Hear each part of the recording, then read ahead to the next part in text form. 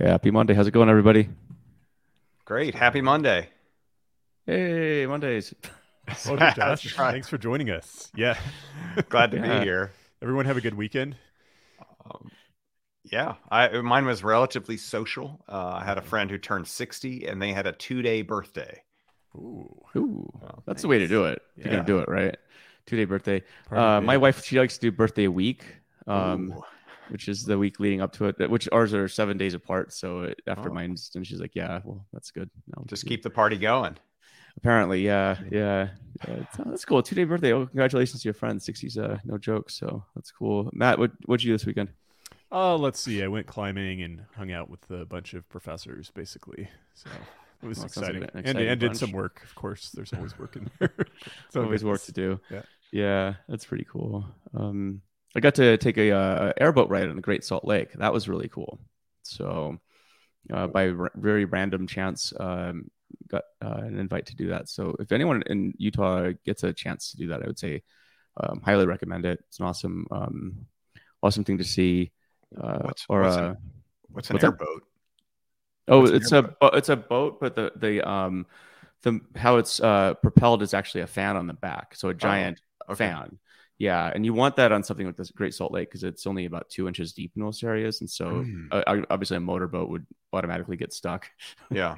Like you would go absolutely nowhere. But it's kind of fun because you can push yourself over like sandbars and cattails and stuff too. So anyway, it's pretty interesting, but it's a pretty amazing how much it's shrunk. Mm. My guide was telling me he'd been on the Salt Lake for about 50 years, and since he's a kid, just boating it, and said it's a fraction of what it used to be. So Mm. Yeah, that's disturbing. Hmm. yeah. So Support anyway, go friends the check it Great out. Salt Lake, right? Yeah. Yeah, friends of the Great Maybe we Salt can Lake, please fix support it. this. Yeah.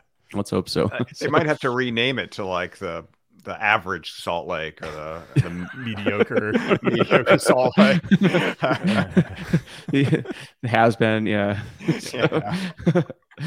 well, that's awesome. So, Josh, good to have you on the show. I think Yeah. we met a couple weeks ago actually at Kenji's creator's house in Salt Lake City, um, and it was kind of fun actually. I think you and me and Matt had a really good conversation about how you got into doing what you're doing, and that's something we think the audience would love to talk about too. So, I guess for people who don't know who you are, do you want to give a quick intro? Yeah, I'm Josh Starmer, and I run a I run a YouTube channel called StatQuest with Josh Starmer, and I've also written a book called The StatQuest Illustrated Guide to Machine Learning. Um, and It's a good book, there by it the way. is, my book, hooray! um, and yeah, I teach data science, machine learning, statistics, and stuff along those lines. So you come from more of a traditional stats background. That is, you weren't strictly speaking a statistician, but I think your training was in traditional statistics in bioinformatics. From Yes. your perspective, what was the transition from like pure stats to machine learning and data science like? Because I get that question a lot, and I'm not sure that I have. I kind of have my opinion, but I'm curious to hear your opinion as well. Yeah, so it's a little funny. I ended up being a little resistant to machine learning because when you're raised as a statistician, you think of machine learning as like an applied branch of statistics, and I was really really what do you call it, attracted to the book, what is it, an introduction to statistical learning in Oh, that's a R, good book. which is a great book. But I also just love the way they call it statistical learning and not machine learning. I'm like, that's right. Stick it to those machine learning people. So I was like, yeah, that's what it was. So it was a little bit of of trying to understand machine learning strictly from the perspective of a statistician. So I think I spent a lot more time than was necessary thinking about standard errors and sort of measurement error and confidence. Like when we think about using sort of modern machine learning techniques like neural networks, uh, things like confidence and standard error are not terms we typically apply to those. And so I think that I still kind of like have this kind of statistician's approach to trying to understanding these things. And it also uh, is one of the reasons why I'm a huge fan of bootstrapping, because bootstrapping allows us to get sort of like some confidence boundary on pretty much anything. Even a neural network, we can get some sense of what to expect in the long term without just like, you know, if we just, you know, usually when we evaluate a machine learning method, we just have what's called a point estimate. You know, we have a single value for accuracy, but we don't have an upper or lower bound or anything like that. And so I guess I do try to, at least, although I don't always teach it from that perspective, I'm always thinking about it from that perspective of how do we know how much we can trust these models? And a single point estimate tells you one thing, but it doesn't tell you the whole picture. Yeah, that's interesting, because I think there's a lot to be said for the pragmatic approach in business, where it's like, well, we don't know what the p-value is or whatever, but we'll just kind of adjust slightly what we're doing in response to these models. But on the other hand, there can be a high cost to that, right? And sometimes that's not taken into account. Like the signal here is very, very weak. Maybe we shouldn't be doing this thing we're doing. Yeah, exactly. You have to think about sort of the practical aspects of how what the effect size is, and how much is this very expensive neural network going to change things. That's interesting. I guess when you're starting out with machine learning, do you take the approach of starting with simple statistical models, or do you dive right into deep learning? What's the Josh Starmer approach to problem solving? Yeah, well, so in my book, I hit statistics really early in the book, with the basic concepts of sort of trying to drive home what effect size means versus what statistical significance means, because they're very different, but I feel like you need both of them. You can't just have a statistical significance and without knowing what the effect size, because it could be very small, and in terms of a practical setting, it might be statistically significant, but it may not be practically significant. And so we need to know the effect size. But if we know the effect size alone, we need to know sort of like, well, is that statistically significant? If it's a big effect size, but maybe that's just a function of like, we've only got 2 measurements. And so, yeah, sure, we're going to fit a line perfectly to those 2 measurements, and we're going to make absolutely perfect predictions. But we need to know, like, yeah, actually any 2 random points are going to give us a line that fits perfectly. And so then that's where the p-value helps out. So I try to drive home this awareness that it's important to know both things before we actually get to the machine learning models. However, I'll admit that once we get to the deep learning stuff, I kind of like stop mentioning the statistics things, because it's not very common in those fields. I feel, and maybe it will become more common. I know there's people working in that area to try to make neural networks a little bit more robust to sort of noise and data, because we know that that's what we have. We've got a lot of very noisy data, but right now we're just like, well, it kind of works, so we're not going to complain. I feel like that's the general attitude we have towards more of the advanced techniques. Oh, Matt, you look like you want to say something. I guess part of what we've done with deep learning and machine learning in general is like adopted a different set of techniques. Like holding out a test sample and then training on a different sample. That doesn't always happen. It should. And then just checking, okay, does the model do anything on this test sample or not? But to your point, I mean, even applying more statistical techniques in that context could make a big difference. Another thing I might say in general is that I think there's a big problem with statistical just illiteracy everywhere in the world. Definitely. We've seen that during COVID. We've seen it. We've even seen it there have been accusations the FDA has mishandled statistics for various drug trials. The NIH has declared, and the state of California have declared various substances to be carcinogenic. When you look at the data, it's like, well, that's not statistically significant.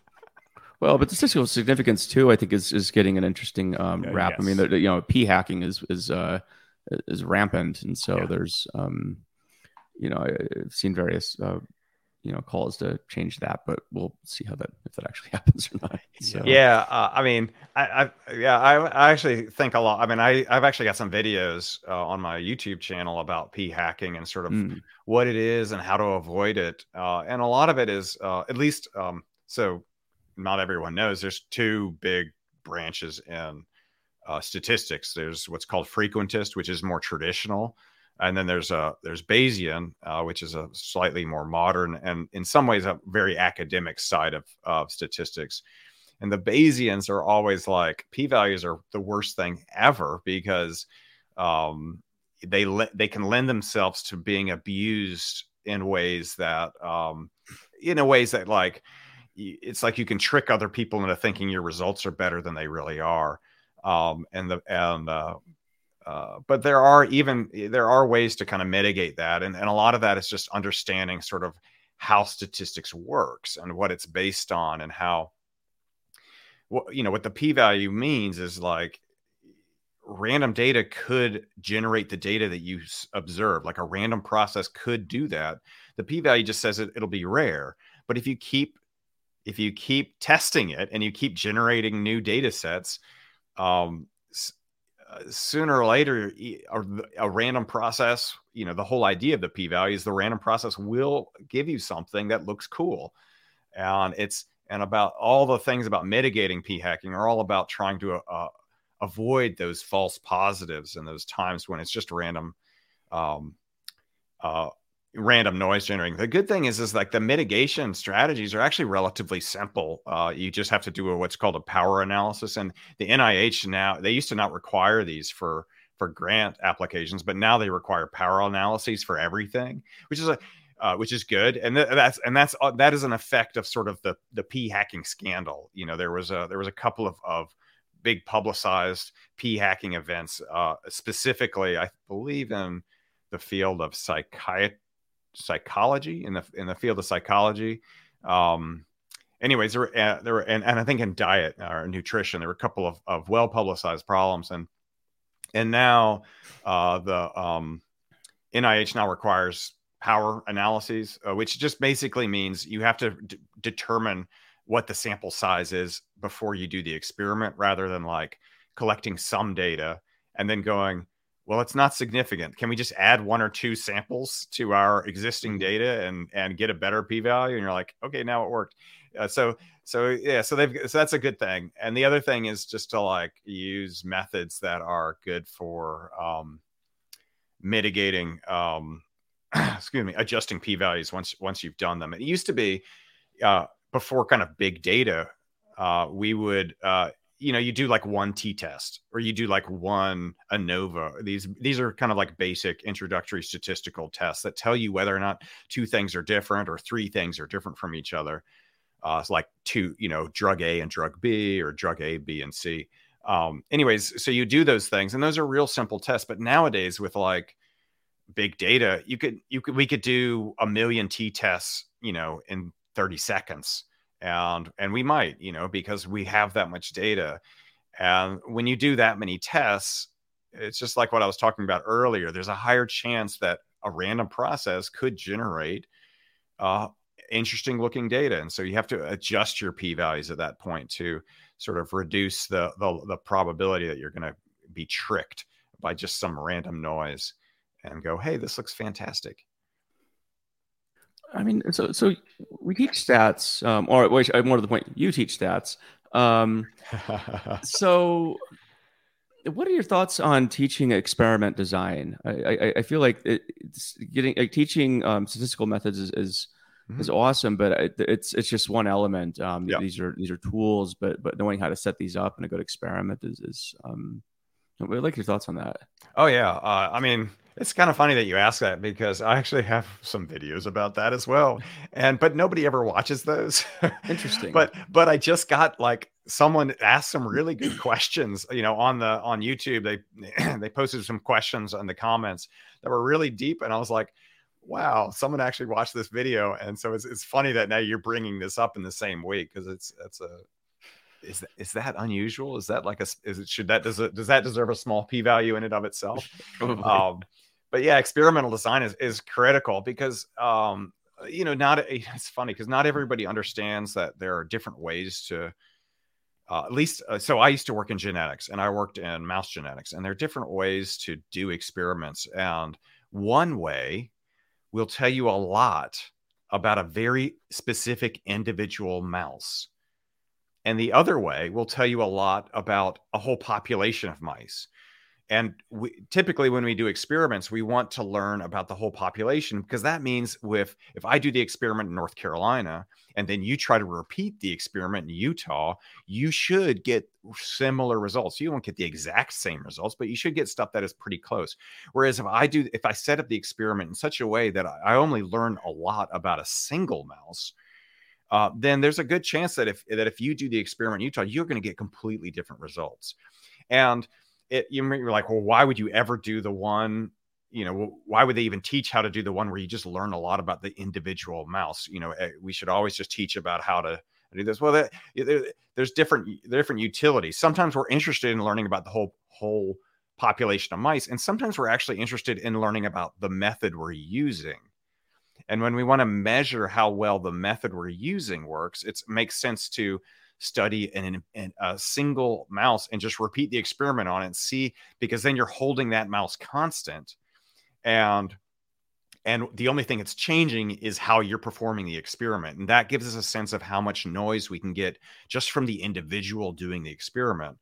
And so that's useful. That's a very useful thing to measure. So it's good to do that, but it's also important to set up the experiment where we have what's called biological replicants, where instead of testing the same mouse, say 50 times, we test 50 different mice. And when we do it that way, we can talk about a population of mice rather than individual ones. And that results in an experiment that you could then replicate in Utah.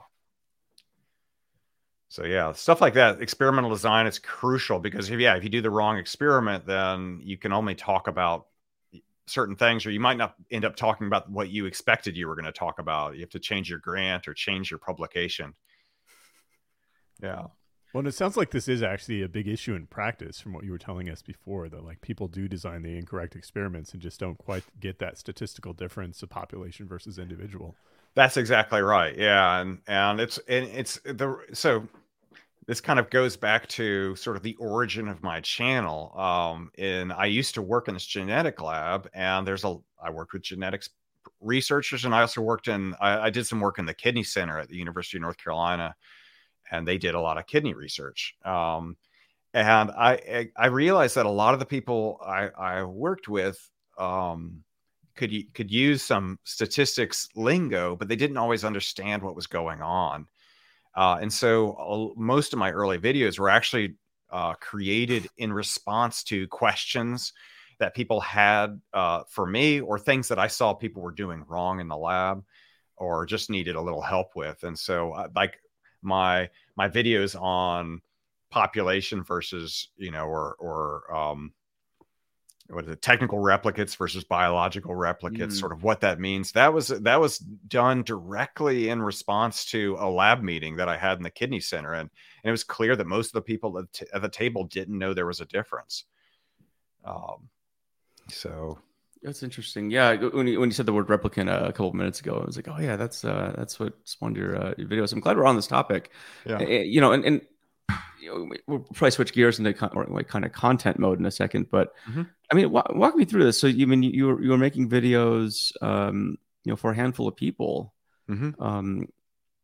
What happened before that? Yeah. So I used to work in a lab, and I love doing statistics. Statistics to me is super fun and exciting, because it's to me, it's one of the few areas of science or mathematics that deals with the fact that everything we experience is different. There's always variety. Every time I wake up, the temperature outside is slightly different. The humidity is slightly different. I look at a tree, it's got so many leaves. I look at another tree, it's got a different number of trees. Statistics is sort of like a way that it's like a mathematical way to appreciate the variety that we have in our life, and quantify it and use that variety to our advantage, rather than just sort of being overwhelmed by it. So I've loved statistics, and I think it's crazy cool. But I used to work in a lab with a bunch of people that were bench scientists, and they thought statistics was the scariest thing ever. And it was something that they just had to take as an undergrad for like one semester. And they were like, okay, I'm never doing that again.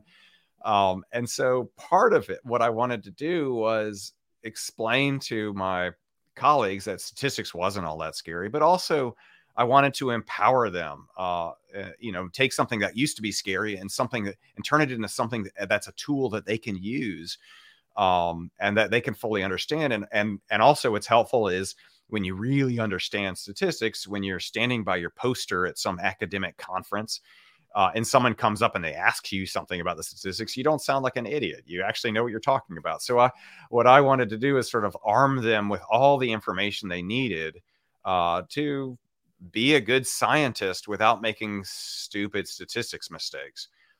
And so I used to do these Friday morning seminars that I called stat chats.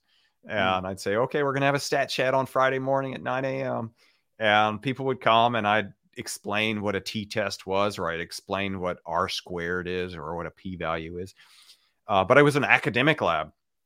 And every 6 months, you have new people coming to the lab and other people leaving the lab. So there's always turnover, new students, new grad students, new postdocs, new technicians.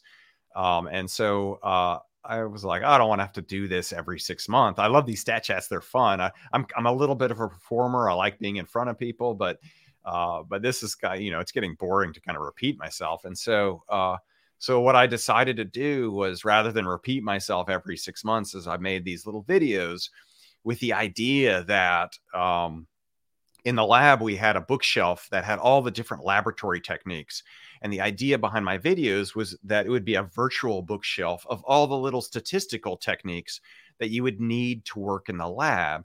And the thing I liked about it was, rather than me just giving the seminar once a semester, regardless of whether it's timely for the individuals, say like I talk about something called R-squared, and some of the people in the room might say, great, I need to know that right now. But the other people in the room are like, I don't need that right now. I haven't seen R-squared. And it might not be for another 4 or 5 months where they're reading some manuscript and they go, and the R-squared was 0.01, and they're like, well, what does that mean? And they probably would have forgotten if I talked about it 4 months earlier, they might've forgotten. So what I like the idea about the videos is, not only was it there for new people whenever, but it was also there for people when they needed the information most. Like at the moment, they could just go, I need to learn about R-squared right now. Bam, I'm going to do it. I don't have to wait until the next seminar 4 months from now. And so I have made these videos, and in my first year, I got 9 subscribers and 47 views, which I thought was awesome, right? Because I was only working with 10 other people. So that meant like some of the people had watched the videos, and maybe some of them watched more than one, or maybe watched a couple times.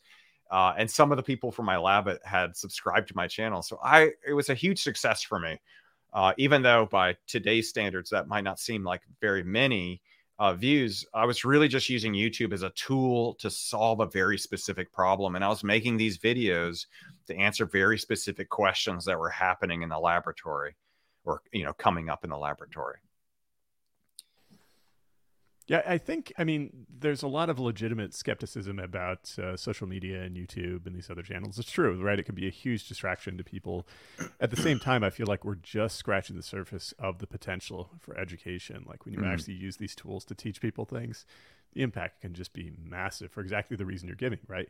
Someone doesn't have to be in front of you in the classroom. You can listen to it on your own time. You can listen to it repeatedly. You can go to specific sections. Like there's a lot that can be done here, and I think we're just getting warmed up. Well, and the cool thing is you already accomplished your original mission. Yes, that's right. It was a huge success. And so, so often people, they ask me, I get asked all the time, like, how do you make a successful YouTube channel? And I say, make sure your goal for success is reasonable. My goal was to get 10 people to watch my videos, and I've succeeded. And so I was a huge success in my first year. It was, so it's just sort of a way of sort of understanding sort of who you want to talk to and whether or not you're reaching those people. It may be, some people may not be satisfied unless they're reaching millions of people. But for me, my goal was to contact very specific people, and I succeeded in that. That's very cool. It's interesting. Oh, sorry, Matt, you're going to say something? No, go ahead. No, go on. Okay. The dog that's about to come say hi. So. Oh, I see. Okay. That's great. What was that transition like for you from just, you're teaching, you're using YouTube for that, and then suddenly you become kind of this like YouTube star of statistics. And you told us a bit about like you had to kind of reformat the material. Maybe you could tell us more. Yeah, something about mice, and people don't really catch on as much. Yeah, that's right. Yeah, so if you watch my early videos, they're all about mice, and they're all specific to my 10 coworkers, and to the point where like if the data is presented in a specific way to genetics people, that's the way the data is presented to my in my videos. And I didn't realize that like outside of genetics, people look at the data differently, or they'll present it differently, or they're not always thinking about how much mice weigh, and so that was a big learning curve for me. Is I wasn't although I was really excited that that the people I was working with were watching my videos. Sooner or later, other people started watching my videos outside of my small little circle, and yeah, that introduced a few problems in that and now I had to realize how to communicate in a more general sense to a broader community, and one of the and that was kind of tricky, because one of my original goals of my videos was to translate the language of statistics, which tends to be very abstract, into a language that my genetics coworkers could understand. So instead, typically in statistics class, you'll go there and they'll say, imagine you have an urn. And so you imagine there's an urn, and if you don't know what an urn is, it's like a bucket, right? And then you're like, and imagine you've got two colors of marbles in there, black and white, and so they've got this very abstract thing that has absolutely nothing to do with what a genetics researcher has on the table in front of them. So it's something they have to entirely imagine, and imagining things is fine, but it's kind of exhausting. It takes energy, and even if you can imagine an urn full of marbles and of different colors, you then have to imagine how that actually applies to your work, which is mice that have different genes or different alleles for the same gene, and you're like, how does this apply? How do I make this abstract thing more concrete so that I could work with it in genetics? And so all of my examples are in the language of genetics, and I don't ever use the urn model, the standard urn model. And I realized that that basically every specialty, like people in finance, people in business, people in healthcare, people in the food industry, they all have their own kind of language with their own lingo and terminology.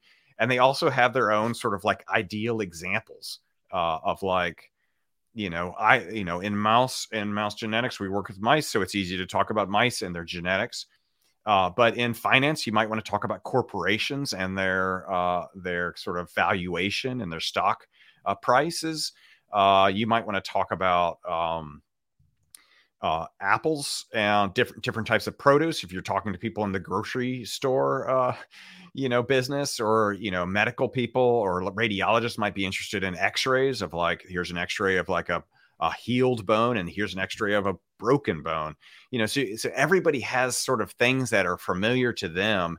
And my goal was like, originally was like, oh, it'd be great if I could do a video in each sort of idiom, each specialty's idiom, so that people wouldn't have to imagine an urn with marbles and then have to imagine what that urn represents in their specific field. You could just tell them directly, and I think it would be easier to understand. And so, so my videos have migrated away from all about my mouse genetics all the time, although I still kind of like throw in the mouse reference from time to time just for old time's sake. And they tend to be a little bit more general, but I still always insist on using a specific example for what I'm trying to explain. So instead of it being mouse genetics, I might talk about apples that, different types of apples you see in the grocery store, or you might look at different colors M&Ms in a bag. Most people have had experience opening up a bag of M&Ms, and imagine if you poured those M&Ms into your hand and they were all, yellow. Every single one of them was yellow. Everyone can kind of imagine that experience, because usually we see a whole variety of colors. And so once you start talking about it like that, it becomes understandable from a larger variety of people and a larger population. and a larger audience. So I've been trying to move that way, but it's been hard for me. And I gotta say, my roots are still in genetics. So that's usually the first thing that comes to mind when I think about trying to explain this stuff. And then I have to go, no, I can mention that. I can say, if you're a mouse genetics person, you might think of this, but for the rest of us, let's think about M&Ms and the different colors we have there. What I find really interesting is we have, 3 teachers on a podcast, which is really rare, actually. That's so true. yeah, interesting.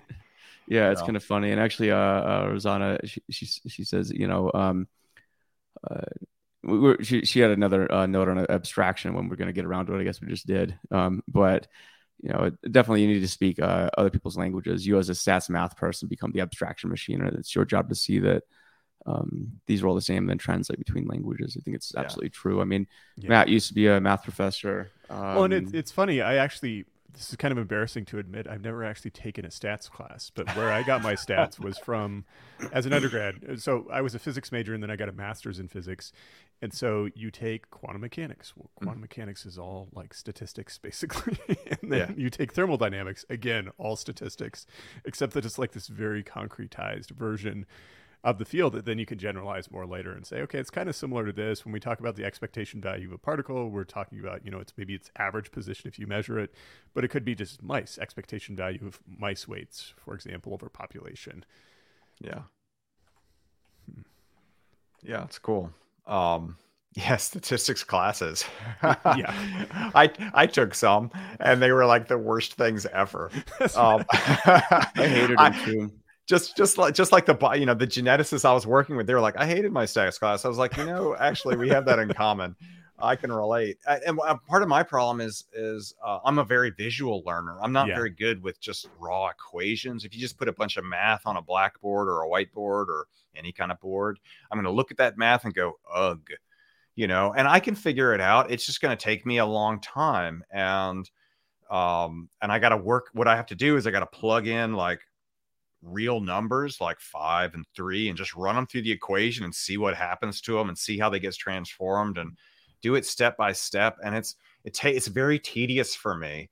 And I'm just, if I can see it in pictures and I can see it visually, then it's a lot better for me. And so that's what I try to do with my videos is I try to present everything as a visual element. Instead of describing a residual as the observed minus the expected, I actually show the difference on a graph of like, here's the observed value, the observed weight of the mouse, and here's the value we predicted for that mouse. And we can draw a line between those two values, and that is our residual. And so I tend to be very visual, and that's one thing I really like about exactly. There's my pictures. I mean, I've been looking through your book a lot, and it's cool. I showed it to my kids actually, who are 9 and almost 12, but I mean, the cool thing is you could show them some of the early stuff, especially, and they're kind of like, okay, I get this, like even just visually, right? Contrast that with, I think, how all of us were taught math, especially in university and graduate level and stuff, and it's super opaque. I took countless stats classes, and several graduate level stats classes, and I got to say, like, I thought they were pretty lame, actually. The way they were taught was, okay, so let's prove all these theorems, but never talking about, okay, so like, how is this actually used, right? And so it was exactly backwards. Whereas your book, I felt like that, somebody might take, especially a math person, because you're supposed to be mathy, but I think something like this would actually be super helpful, I would say, for a lot of students, and especially students that aren't math majors. I mean, the way stats and math, I think, is taught in general is pretty. We could do a better job. I'll leave it at that. So. A lot of them, what they'll do is they'll start with definitions, a definition of a term. They'll say, we're going to define the chain rule, for example, and they'll give you a mathematical definition of what it is. And then after they've defined it, then they'll give you examples of how it works. And for me, that's backwards. What I like to do is start with a problem that we can't normally solve without the chain rule and say, hey, we got a problem. What are we going to do? We can't, we just get into a tangle of math. And then what I do is I start showing sort of like what that looks like visually. And then we get this sense of like, so we're working through an example. And as in the process of working through the example and seeing how, like, as one thing changes, another thing changes, and how those changes are linked to each other. And then ultimately we can then define the chain rule once we've kind of worked through some examples first.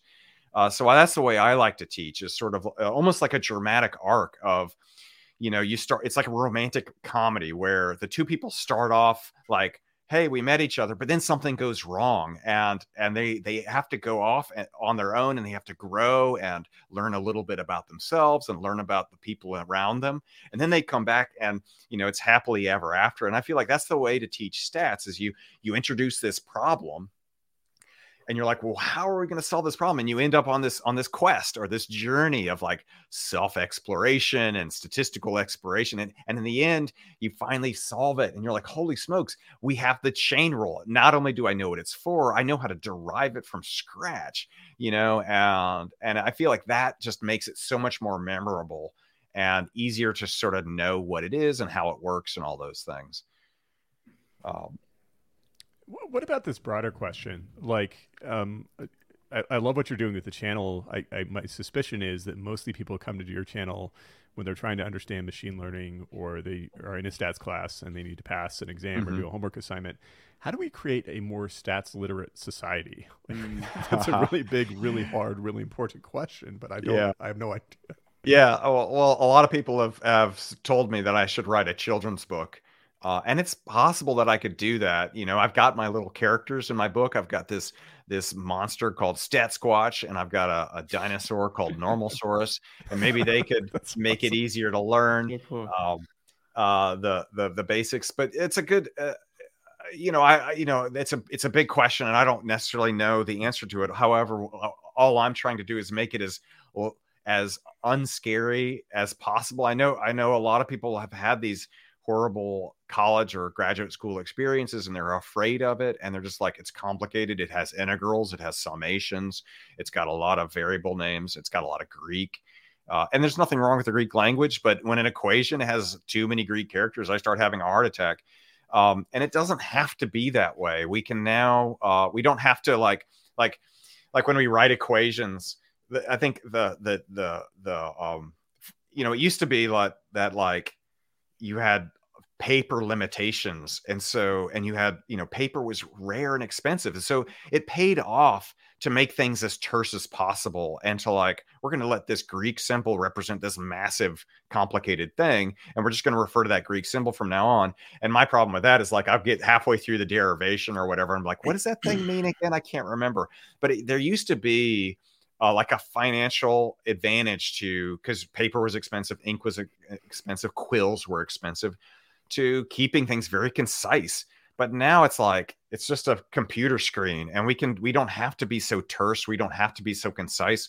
Instead of using cryptic variable names, we can actually spell it out. We could say, and actually have a word there that represents what we're talking about, or even a couple of words. And use words in the equations to make them easier to read and easier to understand. So that's one thing I've been trying to do in my videos, is try to, when I see equations, I'll tend to rewrite them so that they're easier to read. And I'll use, at least for English speakers, this makes it easier, English words as opposed to relatively cryptic symbols that aren't always self-explanatory. Funny side note, I was looking at properties in Greece last night for funsies and maybe for other reasons, but I had PTSD because I was like, oh my God, there's like, they're all Greek. I was like, so I'm going to take the sum of this. What? No. That's hilarious. Yeah. I remember the first time I went to Greece, and I just remember, oh my gosh, it's all those symbols. I feel like I was spelling out an equation, and I remember like, I spelled out like McDonald's or something like that. And I was like, oh, it's in a McDonald's. It's just a restaurant. Well, it has the American letter of the M too. Yeah. So the arch. So that's our contribution to the world, is that alphabet there. Yeah. That's really interesting. Stats literate society, I think that's Well, data literacy, I suppose that's maybe a Yes. related but separate topic. But this could be a 5-hour podcast on its own about just basically like how do you, especially now when I think people could look at the same time on a clock and disagree on that and the time that the clock says, what is, so yeah, it's interesting. Before we started, you guys were talking about PhDs. It was a pretty fascinating conversation. Yeah. What I was talking about, and I assume this is still true. When I got my PhD in 2011, it was certainly true. You would assume that PhDs have a lot of education, and so they would also have access to the best information on careers. But I've kind of found that the opposite is true. So as an undergrad, I'm around all my undergrad friends, and so I know all kinds of career things that I can do, right? I learned from other people, like here's a bunch, 100 things you can do with a physics major or a bio major, or whatever it is. What tends to happen in grad school is that your social circle kind of narrows. So you learn more and more about less and less, as they say. And then you don't have access to as much of that information about what career opportunities are. And so as a math PhD, I was hearing things like, well, you can, go to the NSA, or you can teach, and maybe you can go work at a company. I don't know. Who knows? But I've heard of some people doing that. And the reality is that with PhD, there are all kinds of career opportunities, but there is this big disconnect that happens. And I think you had a similar experience, Josh, especially you were in bioinformatics, which I assume you were told, like, well, if you're in bioinformatics, then just go do bioinformatics. Why would you do anything else? Yeah, exactly. And it's funny because I just assumed that the only place I could really, there were two places people worked. And it's funny that there's always just two places, right? I guess if there's one, then there's something wrong. But if there's two, there's enough that you're like, well, I guess that's all there is to it, right? But when I was in grad school, there were two places you worked. You either worked in a research university as a professor, and you were what's called a principal investigator, and that meant you applied for tons of grant money, and you had your own lab, and you had graduate students coming through all the time getting their own PhDs, and that was one option. The other option was the pharmaceutical industry. Those were the two options for sort of bioinformatics / biostatistics person. And it turns out that there's like a billion options. I just didn't realize it at the time. I just thought that you either did one or the other thing. And so, like, for example, this was not to make myself seem really old, but Google was relatively young at the time. Mm-hmm. And they would send representatives to the university to try to recruit people. And I just remember thinking, well, there's no way my skills could be useful there, so I didn't even go because I just assumed that data science or working with large sets of data was not really what I was supposed to be doing. I was supposed to be doing t-tests either as a university professor or in a pharmaceutical company, and those were my only two options. And so it was, I know it was a real eye opener when I discovered that I actually could do YouTube as a profession. That definitely was not what I was expecting when I started grad school. So that's been it's been a fun sort of eye-opening experience. I do YouTube. I now work at a startup company called Lightning. I'm doing things that I would have never even dreamt of. In fact, I never did dream of these things. But there's things that, to be honest, I kind of secretly always wanted to do. I just didn't think they were things I could do. And that was, and part of that was because of the PhD and sort of the limit of what everyone else around you is doing. And you're just like, well, that's what I do. And one of the huge ironies here is that my understanding with bioinformatics is that it really got defined as a separate field because you weren't just dealing with small data lab problems, you were dealing with big data problems. And in fact, as Joe and I were writing our book, it's always fun to brag about that, I guess. As we were talking about the roots of big data, it's like, well, it wasn't just Google, it was things like particle physics and bioinformatics and these other areas where people are having to do this really, really early, and it was really, really hard. And so it got defined as a separate field, like you need to be an expert in bioinformatics to handle this data, which would have flowed naturally right into Google, but they probably didn't realize it either. Like, oh, go recruit bioinformatics PhD. Yeah, exactly. Yeah, because yeah, exactly. And but it's still interesting how much and how little I learned as a grad student. I mean, definitely learned a lot. And that's actually where I learned how to start teaching myself statistics. I think Yeah. the classes were so kind of bad, but I will say, even though the classes did not teach me a lot of statistics, that's where I fell in love with statistics. That's where I fell in love with this concept that everything's different all the time. And for me, it was like the difference between like looking at the world in black and white and looking at it in color, because now I realize that like everything, like I could hold up my socks and I could measure every one of my socks and they would all be slightly different lengths, that kind of thing. And it just, I was like, whoa, wait a minute, everything's different. And even things that I think are the same, like like you could buy 100 of these microphones, but they're all going to be a little different too, right? So even things that are manufactured to really incredibly good tolerances, there's still wiggle room within those tolerances, and that means there's variation there. So I just fell in love with statistics taking these classes, but I had to teach myself. I found out I had to teach myself statistics in order to see the big picture. Partly because the way they were teaching statistics was equation for this problem. And if you're given another problem, there's another equation. And if you get another problem, there's another equation. And you memorized a bunch of sort of like, it was like a decision tree of problems. Yep. If this problem, then this equation. Otherwise, or do you have a lot of data? Yes, I have a lot of data. So then do this or don't do this, or, and we were learning how to do it that way rather than kind of seeing the big picture.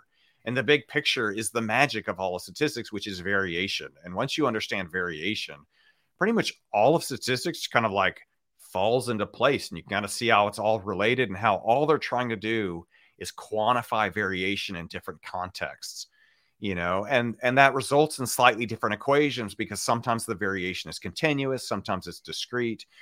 And so you end up with, slightly different equations based on the context, but it's still all about quantifying the variation.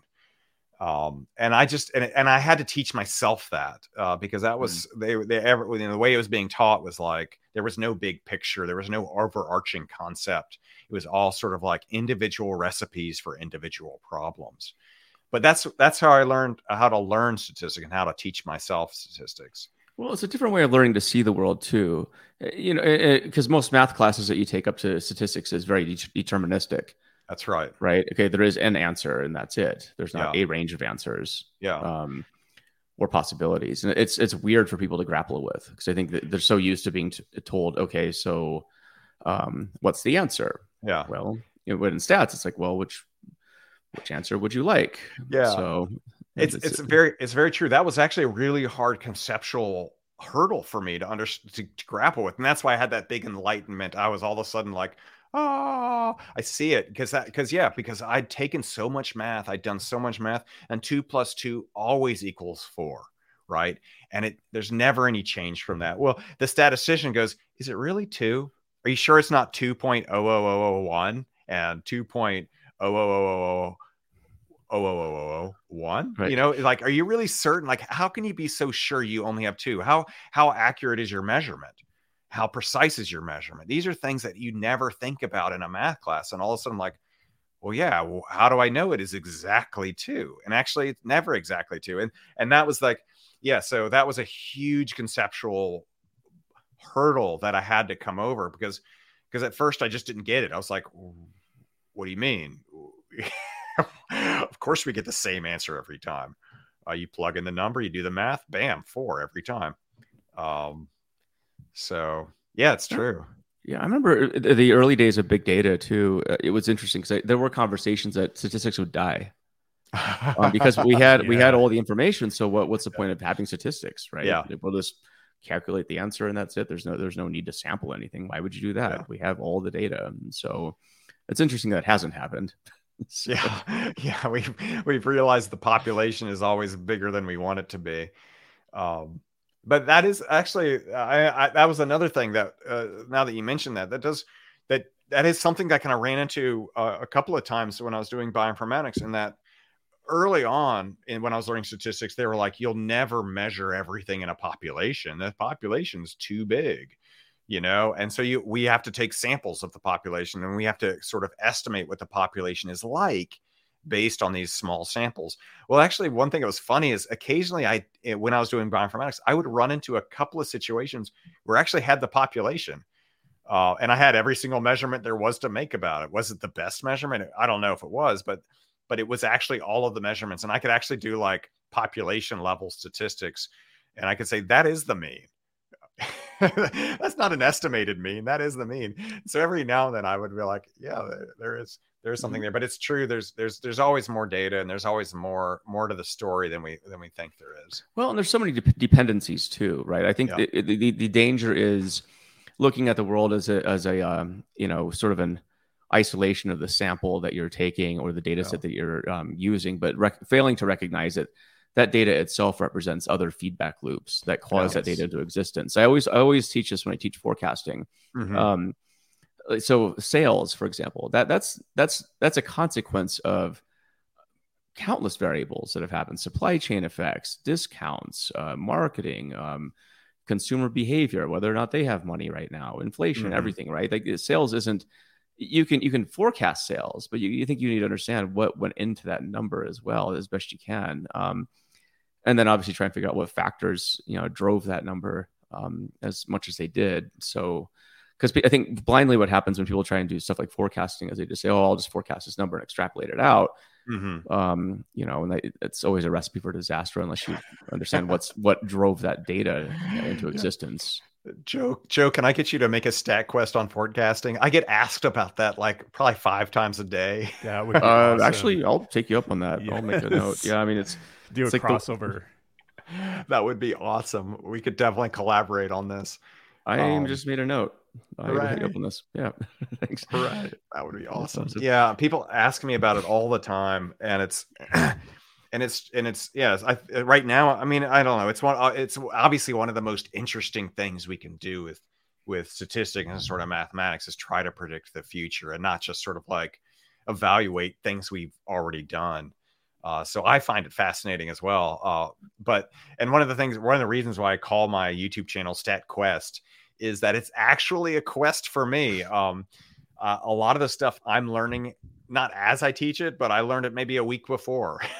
And so I'll dive into stuff going, I don't know what this is. It sounds cool though. Like neural networks sounded super cool. And so I was like, well, I got to learn about these things. And so that was part of my quest. And so then I created these videos. And so I would love to learn about forecasting, and maybe you can help me with that. Yeah, it's something I've done for a long, long time. So, hooray. It's an interesting field.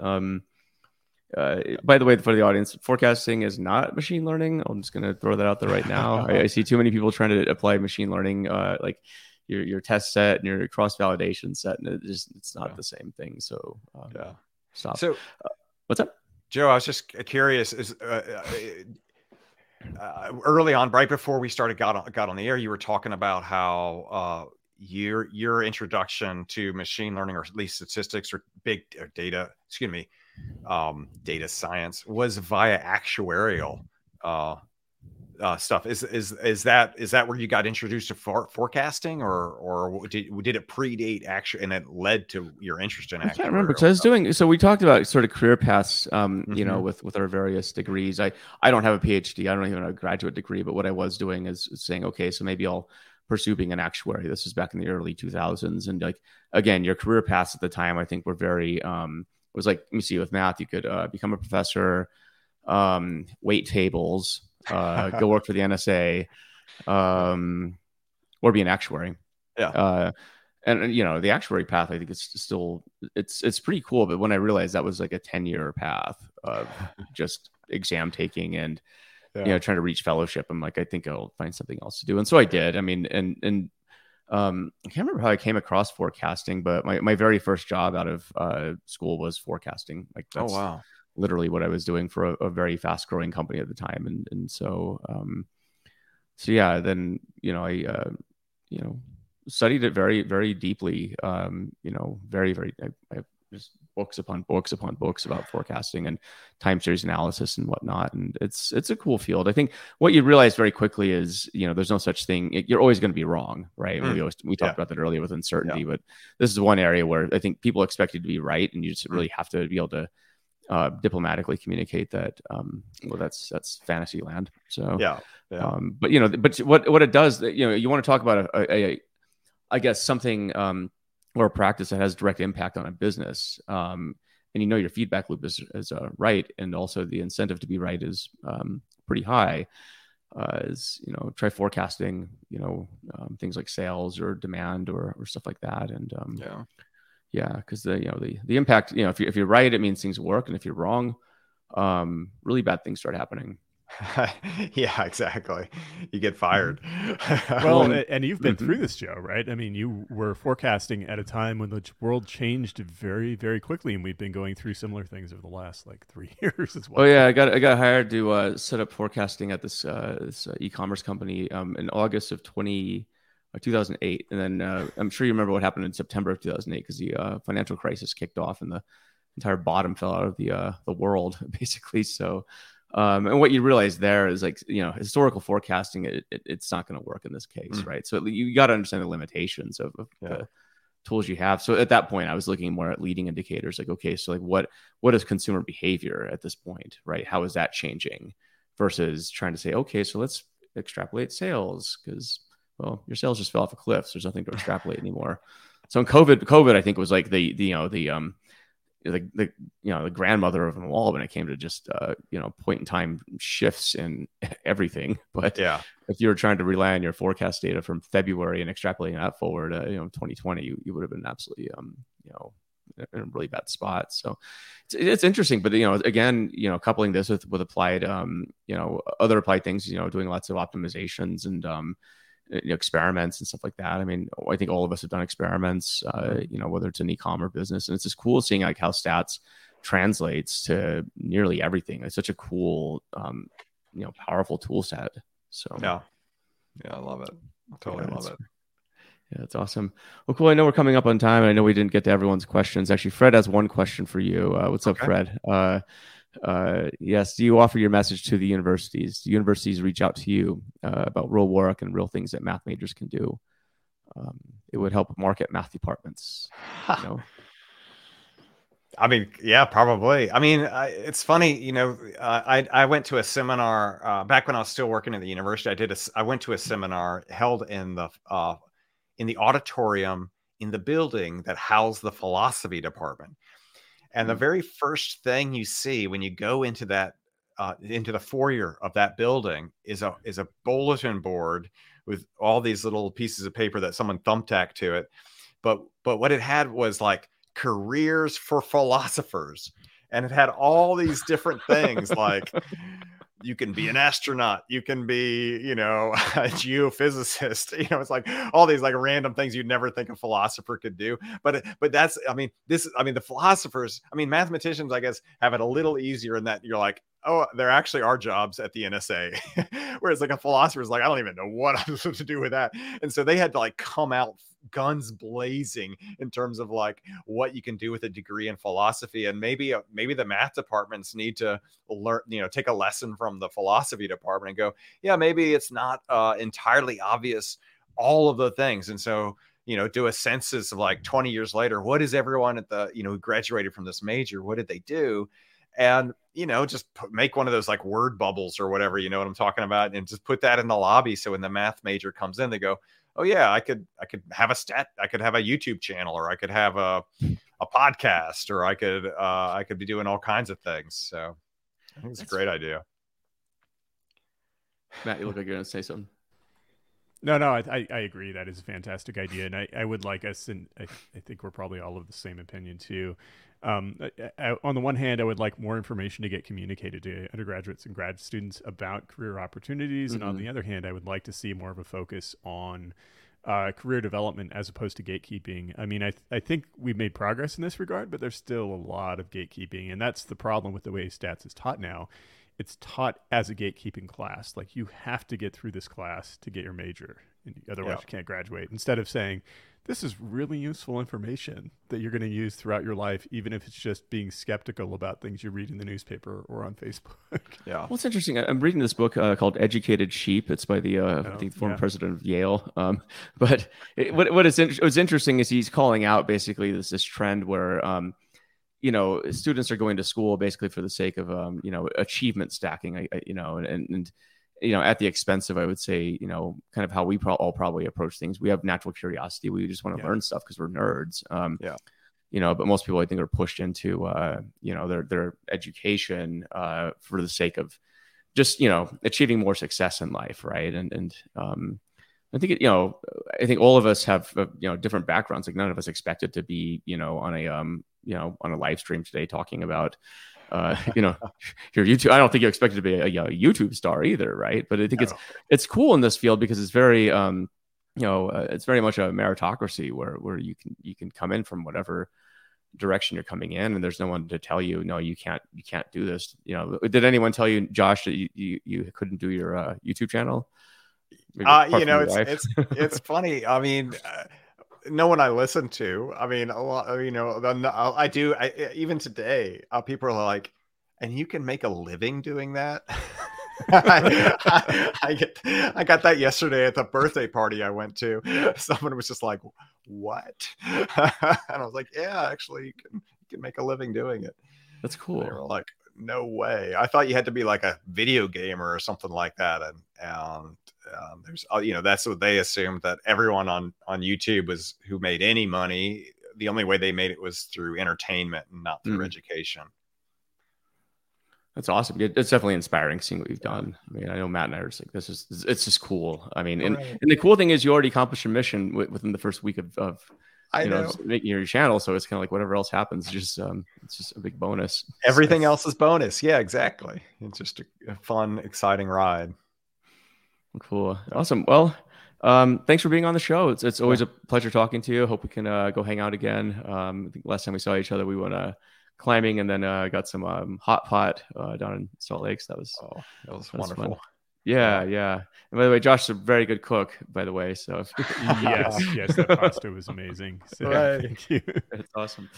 Well, cool. What's up?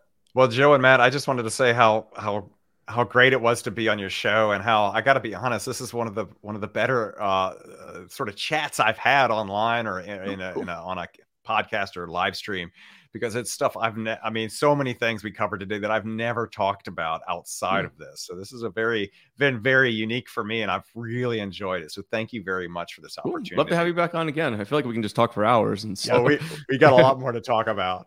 Certainly do. Nerds. We're just nerds here. So let's truly exactly. It's fun. I love it. I've got my people.